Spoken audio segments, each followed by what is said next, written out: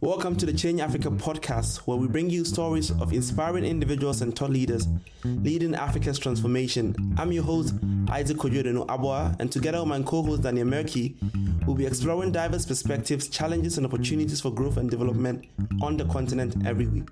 Each episode, we delve into a different aspect of African life, featuring knowledgeable and engaging guests who provide unique insights and a fresh perspective on the issues affecting the continent across a wide range of topics from economics to culture and social issues. So whether you're already well-versed in African affairs or you're just starting to explore this fascinating and complex part of the world, the Change Africa podcast is an excellent resource for you. Sit back and enjoy another thought-provoking discussion that will inform and challenge you to expand your understanding of Africa.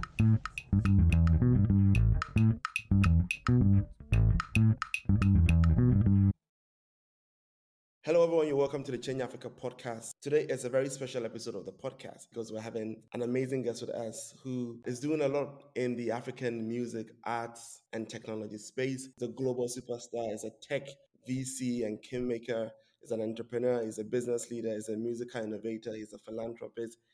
He is the Harvard-educated Oluwatosin Ajibade, Mr. Eazi, Don Eazi.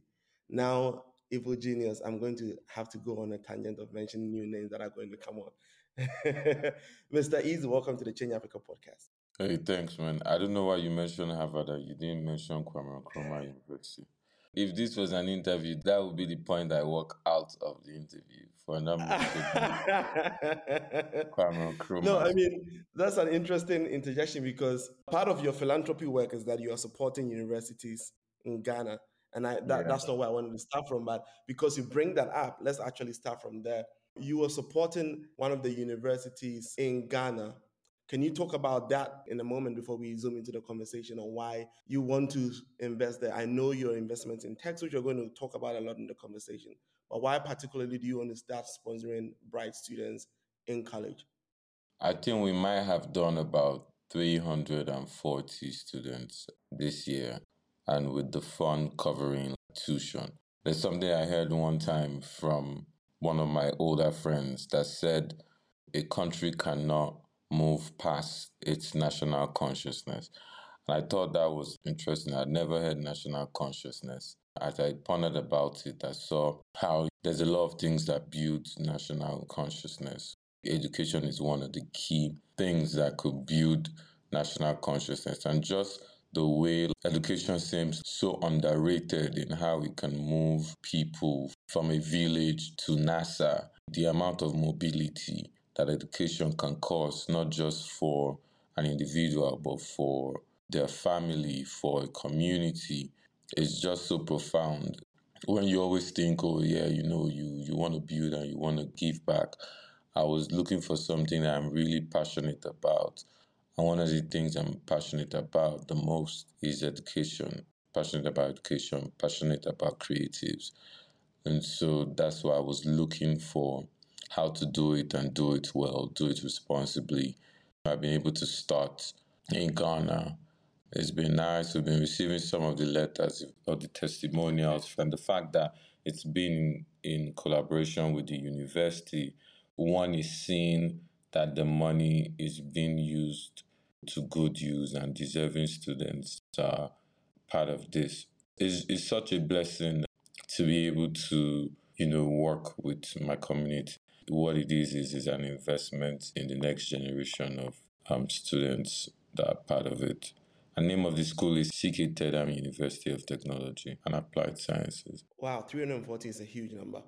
For me, as I was reflecting on all that you have done and on the conversation we're going to have today, a question that kept popping to my mind and I wanted to ask at the end, but I think it's more relevant because of how we started the conversation in the beginning is, when it's all said and done, what does Mr. Eazi want to be remembered for? Because you are on this tangent of being transcendental beyond what a usual musician would be. And what is that thing Mr. Eazi is pushing for at the end of the day that he wants to be remembered for?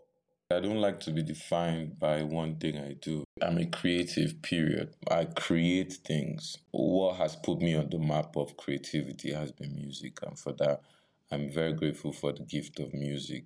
But beyond that, I think I'm just someone who loves to create, and it could be music, it could be art, it could be creating an idea for an exhibition like I'm doing with Evo Genius exhibition, or it could be creating a festival like I've done with Dirty Rave or business. I think creativity often gets limited with the arts, but I think entrepreneurship is also creativity because at the bone of it is having an idea and bringing it to life with limited resources. I think the biggest thing for me is freedom. I just love to be free, whether creatively or economically. I'm sharing my growth, my experiences with the world everywhere I can. And I feel some people will see it, hear it, and be inspired. The same way I've been inspired by mentors, stories, people I've not even seen, but I've read about, and that inspiration has caused like a lot of positive things to be done. So that's what I'm trying to do. I'm trying to live my life as free as possible, be as creative as possible, and in the process, inspire people. So let's start the conversation proper at the intersection of three things. First, you've talked about education, the gift of music, and how you want to expand that creativity. You have a master's degree. You started off a tech company, or be Eazi, or you were part of the team, and now you are doing a lot more beyond that. At what point did you conceive the idea of music? Was it business first or music first in your mind, or the aspiration of going to school, I think, to be a pilot? Which came first, and at what point did you settle down on this creative journey? Would at least start from music. Music has always been around me from, church to school. I remember like I used to say I used to be really smart in primary school, and then once I got into secondary school, it'd be like my brain fry.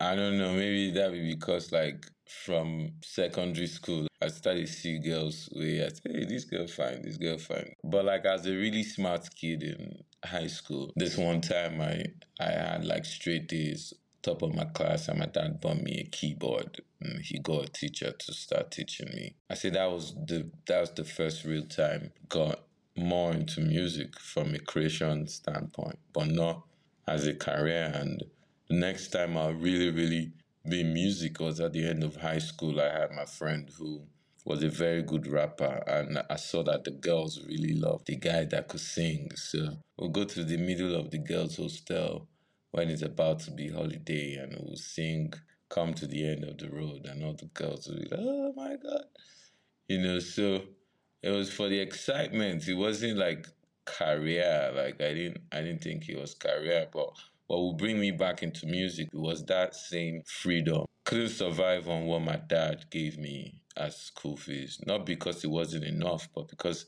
I wanted more. And the only way to get more was to kind of like have an idea. And that's the beauty of entrepreneurship in that sometimes it doesn't have to be driven by you wanting to change anything. It can also be driven by you just wanting to change your situation. I just wanted to change my situation and have more money to spend in school because I was seeing other boys spending and I was like, why can't I spend like that? It wasn't driven by anything out of body. I started parties, so I guess the problem I was solving was that people wanted to party. And at the time, partying in Kenya, USA was segregated. You had the Ghanaian parties and you had the Nigerian, which I thought was silly. And I would start to do these parties. And I remember doing Epilogo Externo. I think that was the biggest one I did. And there's still Epilogo till today. Did one Epilogo in Kumasi that had all the university students. So I got really, really successful at doing these parties, and that's how I'll meet artists. Fast forward to 2016, where I'll decide I want to take this as my career, but I did not really think it was going to be the career, and I was still chasing entrepreneurship. And everything brought me here because, for instance, when I came into the scene, I had the hats, the raffia hats that I used to wear. I only started wearing that raffia hat because I would go into the bushes of Beposo with my partner to go buy gold from the galamseys there. And then our company was licensed by the PMMC Precious Minerals Mining Commission, and we would have an ID card, buy it, and then come and sell the refined product. That was my uniform, a singlet because it's hot, the raffia hat and Ray-Bans. And I remember I was still doing music on the side for fun, and somebody had said, hey, you need to send them a cover picture. I was like, what's a cover picture? You need to just take a picture. And I was just coming straight from Pepper Soul, couldn't go that day. And I just went to the studio and they just took a picture of me. And that's what then defined people kind of saw the hat and the Ray-Bans and they fell in love. It was on the journey of entrepreneurship. Music found me, and I found music on that journey. So that's why I keep saying is it's still the same journey, still the journey of an entrepreneur, and it's still different things that are being born from that journey. I like the phrase that music found me on the journey of entrepreneurship. It's a great phraseology of that journey that you've been on. And what I want to know is how then tech came into it.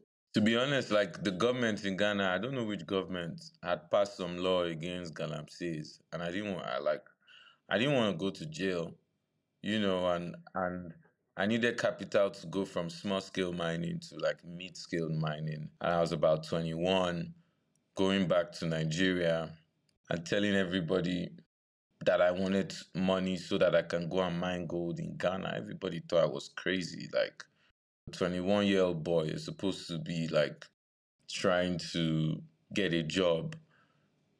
Because I was done with KNUST. By the time I was turning 19, I was already done with KNUST.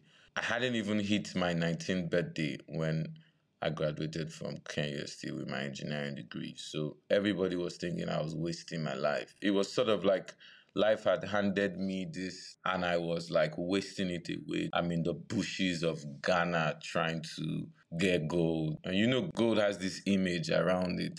And so I'll go back to Nigeria really to go look for funding. Searching the internet, I found about angel investors. Whilst I was looking for that, I found this company online that was looking for businesses to invest in, but they would only invest in tech businesses. And so I'm like, I don't have tech business. So.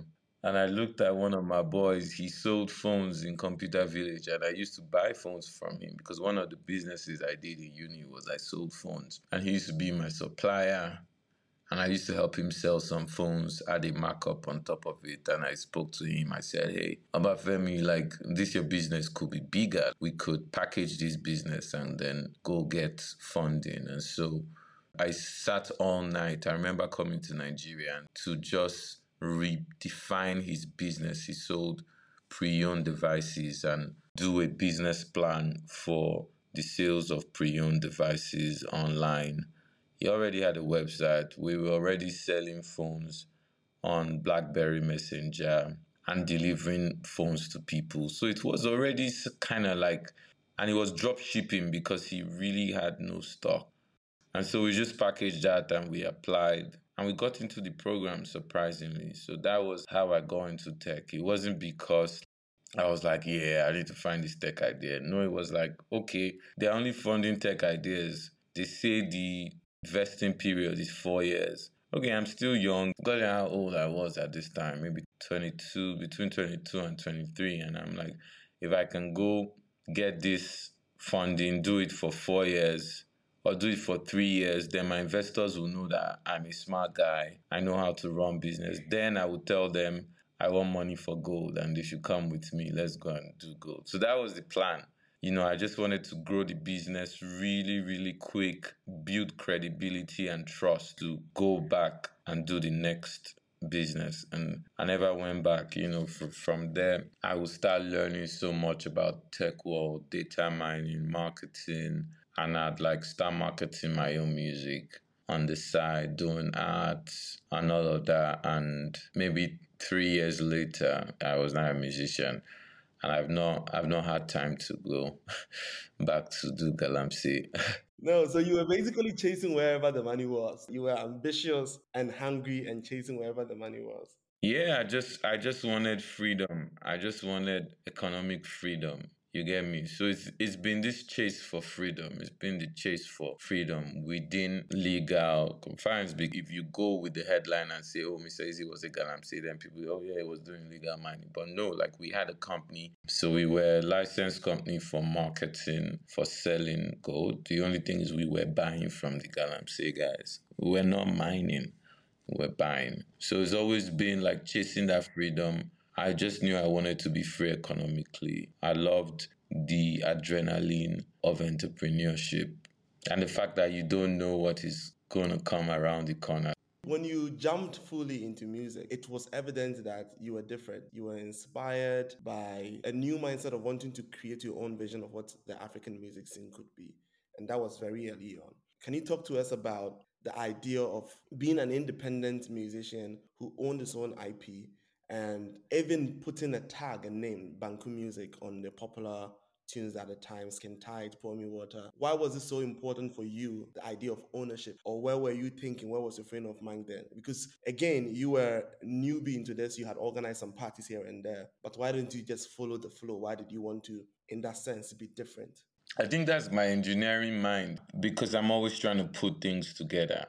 And I'm also driven by boredom. I get really bored very easily. And so I never thought I was the same as anybody else. I've always thought I was different. And so everything I did, I had this very important for me to do it differently, to do it my way. That's my truth. It's not even possible for me to do like every other person does. Sometimes I'm like, I'll be like, who sent me? Like, who sent me message? Like, one who just go studio, sing. After singing, go sit down, let them send booking for. Like, why? Who Why all the sent you? stress? Why all this stress? But that's just all I know, to be honest. I can't help it. I just have to do things differently. I just have to be creative. And the more I started finding out the back end of music is the moment I started thinking ownership was important. I started seeing the opportunity in music and the opportunity in African culture and African talent. All the music needed was more investment and more visibility. Like, you cannot make a continent of 1.2 billion people dance and you say like the rest of the world won't dance. It's impossible. We've seen this with K-pop. We've seen this with Indian movies. So you see how on the cross there's things that are part of us human beings that are the same. And music, movies, these things touch you regardless of the language. So I realized that I was in an industry that had unlimited upsides. A lot of people could see it, but not a lot of people were doing anything about it or could do anything about it because it was really tough. It was hard. And like for me, it meant reinvesting 98% of everything I earned back into promoting the music. And I was just on this journey to make it bigger, to distribute it wider. I would like to think nobody makes music like me. Like, the voice is very distinct, the style is very distinct, the beats very distinct. I only know how to like make my mark, and I was doing that, and I wanted everybody to know that it was different. This wasn't like every other music you heard. And as I studied, I said, okay, I want to sign artists. And there were times where I was thinking I was moving too fast. My ambition rubbed off to a lot of people as arrogance because, like, okay, I just have one or two hit songs and now I'm trying to do an American tour. Or I remember going to some of my friends and saying, no, my colleagues, and saying, let's put all our music revenue into one company and we'll have ownership pro rata. And we'll then go to the labels to invest at a 10x valuation. And everybody was looking at me like, what this guy saying? Like, he wants to take our money. A lot of my friends then, I lost friends because they thought I was insulting them and I was too arrogant. I guess I was just somewhere else. And that was it, to be honest. So it's not something I can help. That's the only way I know how to. Is now I'm even trying to stop myself. And like I've told my team, right now, if you mention any idea around me, I might kick you out of the room. Like, don't tell me anything. Don't tell me what we can do. I don't want to hear. I'm shutting it down because I'm like, no. I want a sequence. Because sometimes that's what happens as an entrepreneur. With lots of ideas, it's hard for you to focus. And then you need some level of focus to be able to at least start something. and get it to some level before you go to the next one. But it's one life to live at the end of the day. What is wrong with labels as they traditionally were? And why did that inspire you to start Empower? Like when you say what is wrong, I don't really think it was anything being wrong with the labels. I really thought it was more of the perspective to which we were seen as artists, fundamentally. Coming out of this startup ecosystem of 440NG, I liken artists to startups. It's art we're talking about, so it seems kind of weird saying it in this way, like that an artist is like a startup. An artist is like an entity with intellectual property being the music, the one that's made and the one that's going to be made, and needing investment to kind of scale it. So that was how I saw an artist, and that was the kind of relationship I wanted to have with the labels. But I couldn't because nobody was doing those kind of deals. That wasn't the traditional deals, especially for Africa. So if I couldn't get that kind of deal, then I had to go it alone. So it was kind of out of necessity because I wasn't getting the kind of deals I wanted. And not because the labels could not give those kind of deals, but because at the time it wasn't sort of like novel.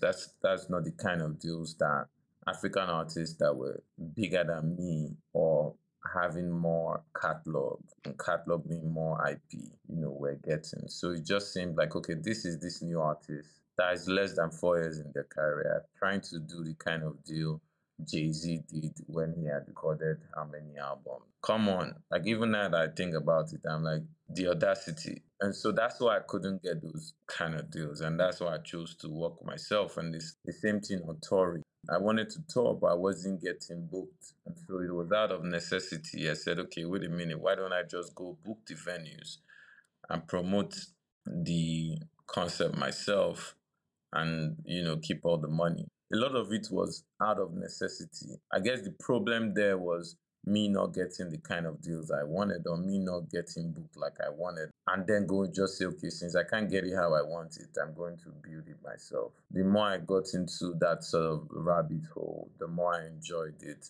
the more I enjoyed the freedom that came with it.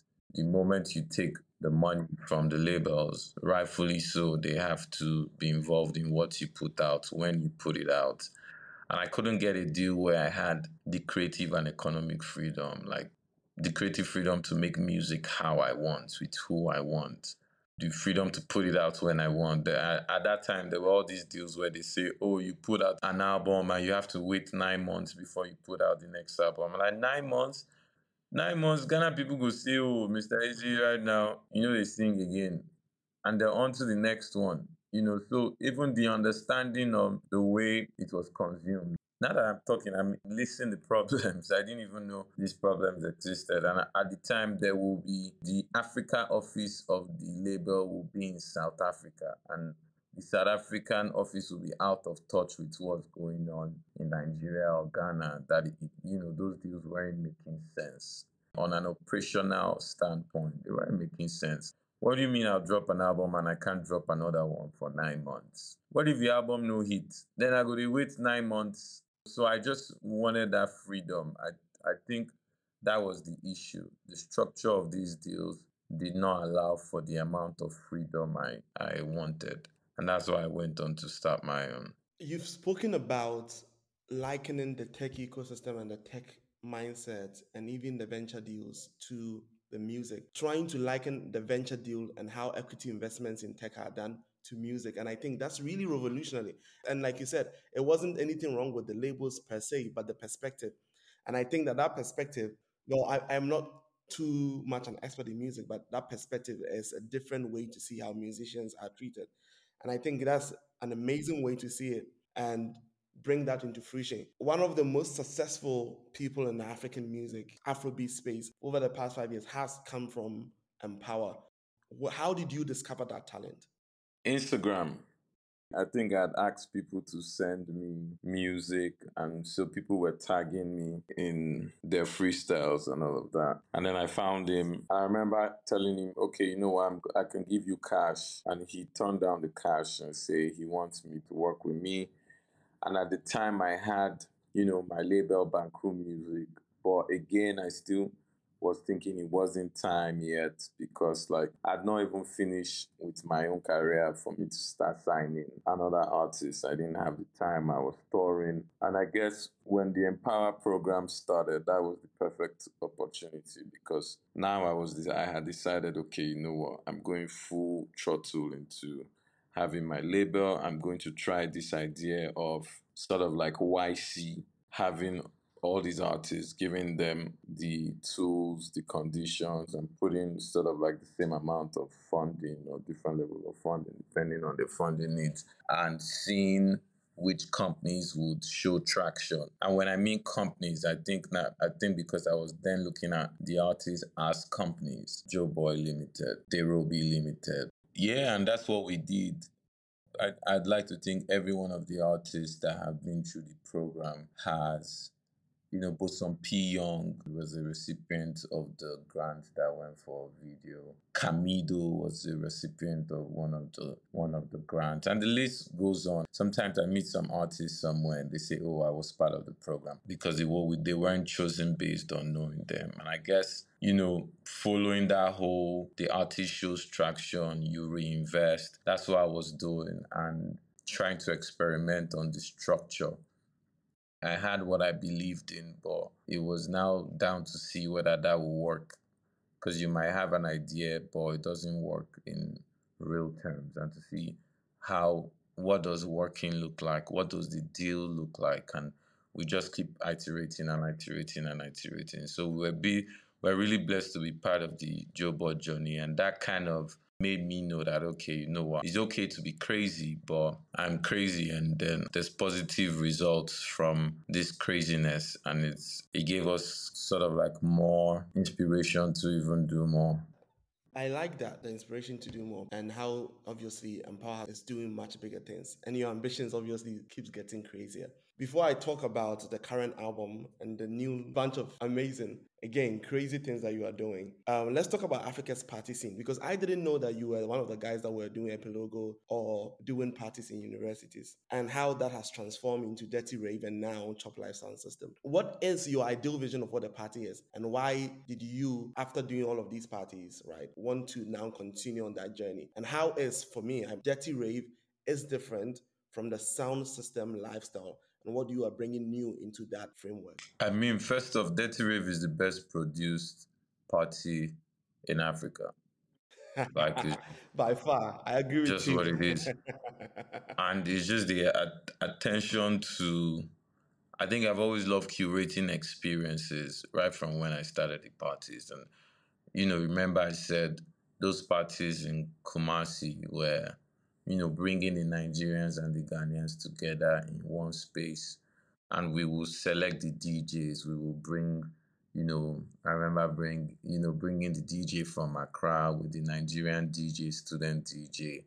And so I've always had this love for curating experiences. That hasn't stopped. And that's what we've done with Dirty Rave, essentially curating a party experience, an African music party experience, and pushing the envelope on the production. What else can we do? How important is security? Where's the just having the same level standard of experience that I'll have if I went to, the best party in LA or in New York or some other part of the world. And that's what Dirty Rave is. With the Chop Life events, I think is really me is in the same spirit as Dirty Rave, where I'm the host. I'm the host. I'm the MC. but I like to call it ME, Minister of Enjoyment, curating the entire thing. But whereas the Chop Life tours keeps on moving, Dirty Rave has been in one place. It's never left Africa. So I've done Dirty Raving. It started in Accra, I did Abuja, and then it came back to Accra and continues to be in Accra, whilst the shop life has been traveling. Invariably is the same thing. It's just one travels, one stays as one is stationary and the other one moves. Again, I'm going to go into the new music in a bit, but staying on Chop Life, I think I have found at least six different entities under Chop Life because I've been trying to track it. There's Chop Life IP, there's Chop Life Gaming, there's Chop Life Entertainment, there's Chop Life Sound System, and there's this just bigger vision of creating Chop Life to be something Disney like. And you got that idea while studying at Harvard, or perhaps that idea became more solidified while at Harvard. Can you talk about what the vision is and what you want to make it become from these individual entities? I'm trying to put everything under one umbrella, and I have this brand that is synonymous with African entertainment, African culture, African lifestyle, so that everyone can piggyback on the other one. With Chop Life Gaming, that is iGaming, that's sports betting. I've been involved in sports betting from 2017, from 2017 actually, first as a brand ambassador, then as an investor, and then as a franchise owner. Now we've put everything under the Chop Life Gaming brand, where Chop Life Gaming franchises the Bet Power brand in 5 markets, and in Ivory Coast will most likely be launching as Chop Life Bet. That would be our own business, and getting on board more actively and moving towards reinvesting that into African entertainment. So, like, instead of giving money to a European club, not like there's any problem with that, but putting that money in developing the local, and goes back to this my obsession with reinvesting in African creatives, and that covers the gaming side, which is entertainment, and you have the music, obviously, which everyone knows, and you have Chop Life Cinemas that'll start putting out um, movie titles maybe next year, the year after. You have Chop Life IP that holds the music IP, have the Chop Life Foundation, so it's beyond me. So I always wanted to create something that was beyond me and that can aggregate all the different parts of African entertainment under one brand, and you have this one brand. And that's what I'm trying to do with Chop Life. And if you think about it, it's in my view of, when I was saying something about focus, and like I was just thinking of, instead of building multiple brands, let me try and build one brand that works across the board. And I think the Chop Life brand works across parties, works across music, works across gaming. It's the whole ethos is about enjoying life. I say chop life before life chop you, like being present and enjoying life. And the foundation, my foundation, prior to Chop Life Foundation, I was, investing disjointedly. And I think the last 2 years have been part of my life where I'm thinking about structure, structure, structure, and it just made sense to have everything under one brand. Just so that there's clarity, all of that is African entertainment. Would tech be a fit into that? Because I know you have Zagadat as a tech investment vehicle. Would that also be somehow brought into the Chop Life Ministries system? No, but I think they do complement each other, because Chop Life Gaming franchises the Bet Power brand in 5 markets, right? And Zagada Capital is an investor in Bet Power. So you could see, even though they're different, they complement each other. You see Shubs. Zagada Capital has invested in Shubs, the ticketing platform. But when we do the Chop Life events, we sell our tickets on Shubs. And so it's this flywheel of everything being connected. Like you're saying, you're creating one brand where everything falls under it. So I imagine the future, if you go to a Chop Life, say, concert, the movies you are showing at Chop Life, the music is Chop Life, artists. Everything is basically chopped like, and you have complete ownership. I think that is a grand vision. That's a crazy vision. But like you've been saying, is that's the person that you are. Now let's talk about the current music that you're having. You've talked about having sort of a block and being away from music for some time, and it was art that really inspired you to do this music thing again. And now you are creating and curating art spaces in Ghana, in London. Have you always been a fan of art? And where did this obsession about art too come from? I've never been an art enthusiast in the way you think when you see me curating and creating this exhibition piece. But it happened around this album, and there was sort of like this light bulb moment for me. The beautiful thing is art has excited me about putting out music. The creative process of music has always been exciting. In fact, the most exciting part of my career as a musician is the studio when I'm making that music, because in that studio, I don't care about anything. I only just care about the music. And for once, the only time I'm focused on one thing is when I'm in the studio. And it's so beautiful for nothing else to exist for the period whilst I'm in that studio. But in terms of the putting out part of the music journey, art has sort of like revived my excitement and my desire to put out music, and the fact that it's no more monotonous. It's now bigger than that. And the merger of worlds, from visual art to music is just beautiful, especially for this time that we are. And as young Africans in 2023, I think is just so powerful, and it's just so interesting, and it's just so fun. And I'm grateful to be able to discover art as a medium of expressing my thoughts and my music.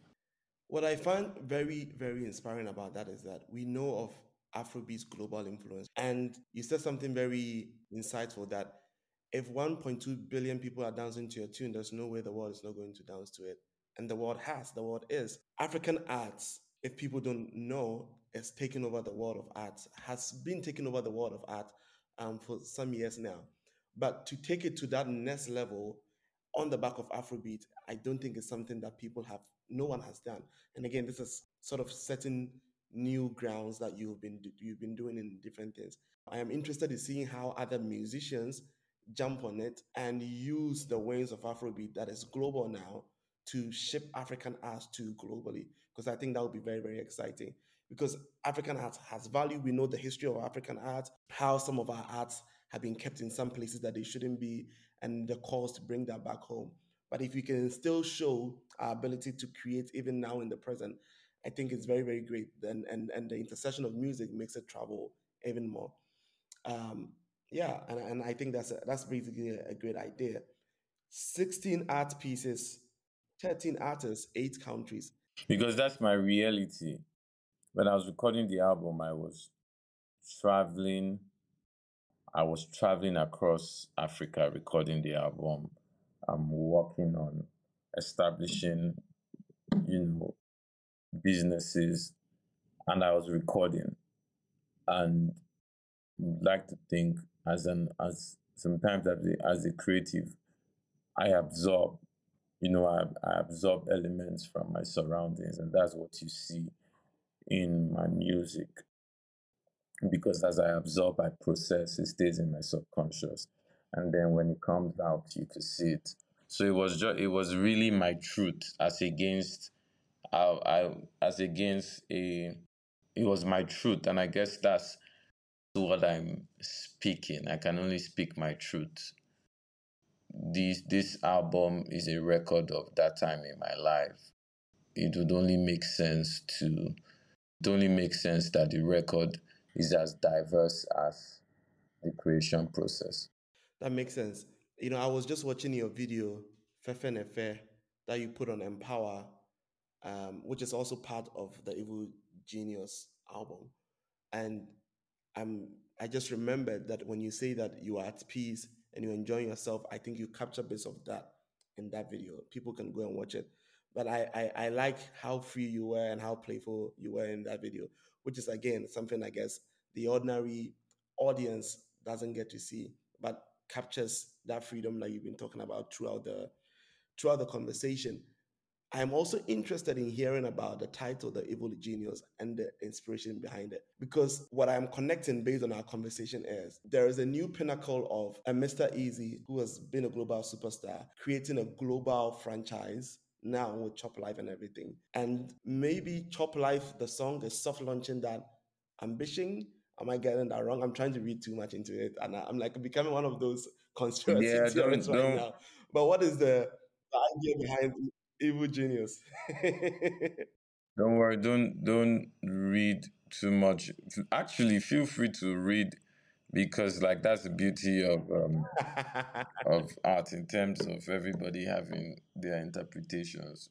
But evil genius refers to, you know, me accept. I think as an artist in the public light, you start to care so much about your public image and how image ties to your career to the point where you get obsessed with that public image that it is possible and that image or people's opinions having to be good about you.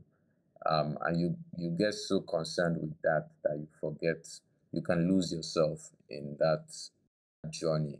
And so, as I was making this album, it was a soul searching moment for me as I dug deep into my subconscious, recorded some of my truths vulnerable way. And the evil genius goes to picking what the worst thing I had heard of myself was, oh, that I'm an evil genius. And rather than fight it, accept it. And having accepted that worst opinion about myself, I could then focus on looking inwardly to say, who am I? And defining who I am through the songs on the project, so that by the time you're done listening to the evil genius, you would have met the evil genius. You would have met who I think I am. And that's why the lyrics of these songs are very, very important, and the art is very, very important because it is an introduction into myself. By the time you've listened to the evil genius and you've interacted with the art, you should have met me or the version of me that was when I made the process. And it just calls us to, do away with the prison that is approval and opinions and look inward to say what is my truth. I feel like I have been speaking to Mr. Easy, the philosopher, than the musician. What do you feel about that? 100%. I was really fascinated to listen throughout because I can see on one side that freedom, like the need for freedom of creativity, the adrenaline, no boredom, audacity, which sounds to some extent quite impulsive. And then on the other hand, like the thinking about business models and the music is extremely structured and well thought out. So I was actually really wondering like how it works in terms of decision making progress. And I also think I don't believe him when he says no new ideas because it doesn't sound that that is really that is really possible for him. Despite also there again the analytical side, he understands the need for focus. So I was really wondering how does that work in terms of how do you take decisions, how do you plan and combine that freedom of creativity with the analytical mindset that you also have. To be honest, I'm always surprised when people seem to think I'm structured because I'd like to think that I'm not structured. And I was watching something about Richard Branson speaking and saying, like, if you're not structured, then you go employ, like, the parts, you don't have to be everything as an entrepreneur. And the parts that you're not, you have to get the best people who are very good at doing those things you're not. Because, like, I really don't like to see business models, business forecast and budgeting and all of that stuff. I'm just more okay, this is the idea. Let's achieve the idea. I've just been lucky to have people around me. That hasn't come easy, but I've just been able to have some of the best people around me, mentors that guide me and members of my team that help to put it together because it really was a madhouse of just ideas and pursuing different ideas that excites me. And the back of house is where the structure is. That's why I'm grateful to the core members of my team and my mentors for putting everything together. So the togetherness you see and the niceness and the intention, I'm sorry to bust your bubble. That's all the team. I'm like a kid in the candy in when you take a kid to a big supermarket, the kid is running, I want this, and I want this, and I want this, and I want this. That's how I am with ideas. My team has been able to help me put some structure behind it. But maybe I'm underselling myself. Maybe I'm underselling myself. Maybe because if I still didn't, maybe I'm underselling myself. But I think you understand yourself. But I think my team has also done a good job in. No, big ups to your team and congratulations to them for all the work they have done. A lot of work.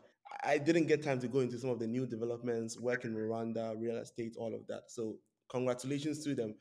But for me, the most insightful thing is maybe we also have done a good job of getting you to go into the in-depth of the way you have done in this conversation. Because I have read a lot of the articles, but the way that you have taken your time to frame the problems, even you were saying that you didn't think you were thinking about them that way. So definitely has to be you two giving yourself some credit for that work. But yeah, we have been speaking to the evil genius, Mr. Eazi, on the Change Africa podcast on what has been a very in-depth philosophical conversation on his career, the way he sees music and entrepreneurship and creativity. And I think this would be a great start to the new season of the Change Africa podcast, and everyone should listen to it. Pre-order the Evil Genius album.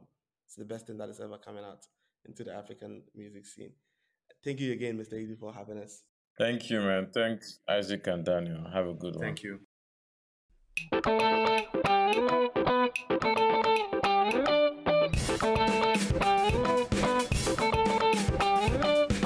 The Change Africa podcast is produced by Isaac Abua and Daniel Murky. It is executive produced by Tim Yarstratus. The theme music and digital production is by Daniel Quaid and graphic design by Andrew Aye. This podcast is a production of Nexus Media.